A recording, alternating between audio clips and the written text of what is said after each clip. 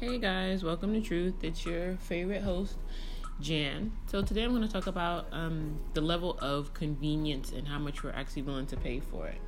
So my career has mostly been in customer service in some way, shape, or form, whether it's actually been in the store helping customers or in what I consider like back of office or corporate helping customers on another end, but just in general helping customers.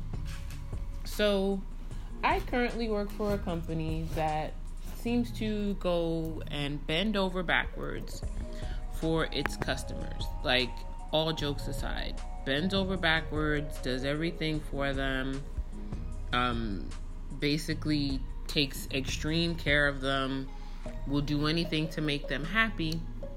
And for some reason, we still are suffering the trials and tribulations when it comes to like shipping and things of that nature, that, we still try and make it right for our customers. But we always have some people who are never really satisfied.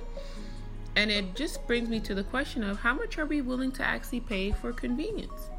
Now, Amazon is a great example because Amazon, you can get, if you get the Prime membership, you can get things like the same day, you can think things like a day after, if you're willing to pay to have Prime do that for you. And if you're willing to pay, a certain amount, so you get free shipping or whatever the case is.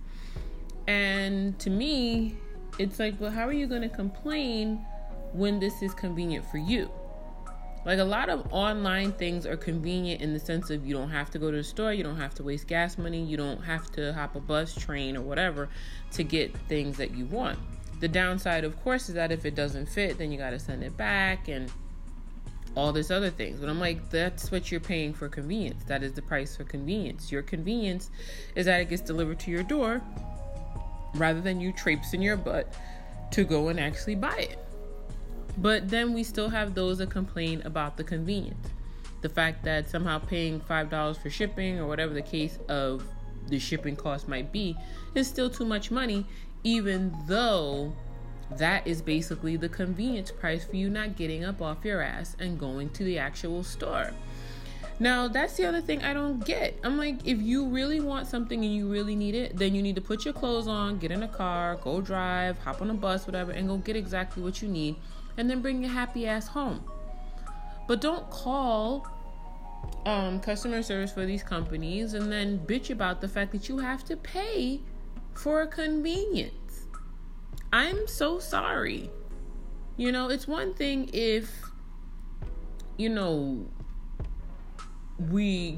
you just decided that you bought something and it wasn't right or whatever. And I know a lot of stores now, like if you buy something from a particular store, you can actually return it at the store. So you don't have to go through that shipping thing, which is great. But at the same time, you're still paying for that convenience. That is convenience, aka your laziness, aka you don't want to go out. And I tell you right now, there are a lot of things I pay convenience for, at least at this point in my life. Like growing up in New York, I would get my happy ass on a train and go where I needed to go to buy certain things. But once I got that growth spurt, it was really hard to go in the store to buy clothes, whether it was tops or pants especially. I mean, hell, even sometimes trying to get a maxi skirt so that I didn't look like, I was still waiting for the flood. I mean, I have, like, online is literally my life because it doesn't seem like in stores they want to carry anything past a 33 length in a pair of pants. So I don't even gripe about paying for that convenience because I kind of have to. I kind of grew out of actually shopping in a normal realm. And realistically, even now, like I'll have, we get Postmates, we get groceries. I mean, there's not anything right now that you can't have delivered. I mean, hell, you can even get your own prescriptions delivered. So I'm like, because we are so used to getting on apps on our phones and doing everything, I'm like, why is it so hard just to pay for that convenience? That is what it is. It is a convenience, so you don't have to do anything but sit in your house and wait. But I get it, especially for delivery companies, especially like if you're ordering like pet food or anything heavy. Yeah, I get it. That you gotta bring that stuff upstairs. You gotta bring it up to like some place that you don't know, or you got to bring it to a place that may have dogs and you might be afraid of dogs or whatever the case is, and then there's always that weird hiccup. But the reality of the situation is, those that have those delivery jobs, that comes with the job. Just like us in customer service, we have to deal with the slings and arrows of it. And while I'm not really bitching, because, you know, most of the people that I deal with on a regular basis are pretty nice. But it's just weird to me when you hear the people sometimes complain about what's basically convenient. Shipping and handling is basically a convenience fee. It's what it is. It's a convenience that you don't have to go out. It's a convenience that you don't have to put gas in your car. It's a convenience that you don't have to pay whatever the transit fare is to get what you need or what you wanted. So it just begs the question, like, what level of perspective are you actually putting this in? Like, we love to hear the word free. Love to hear the word free about everything. The problem is, even if you do get something free, shipping or otherwise, there's always that lovely beast called sales tax that your state will collect from you no matter what. So this whole, you know, I just need it for free, or why can't I get it free, or why can't you do this for free, or whatever the case is. It's a convenience. The convenience also is, do you want us to stay in business?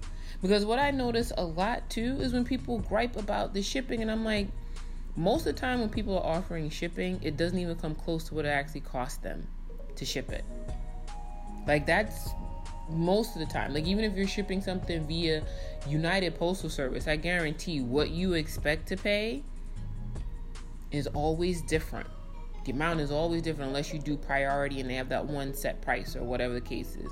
But what you may be paying in shipping for most companies is probably not how much it costs. It probably costs them a hell of a lot more to ship that out to you and to get it to you.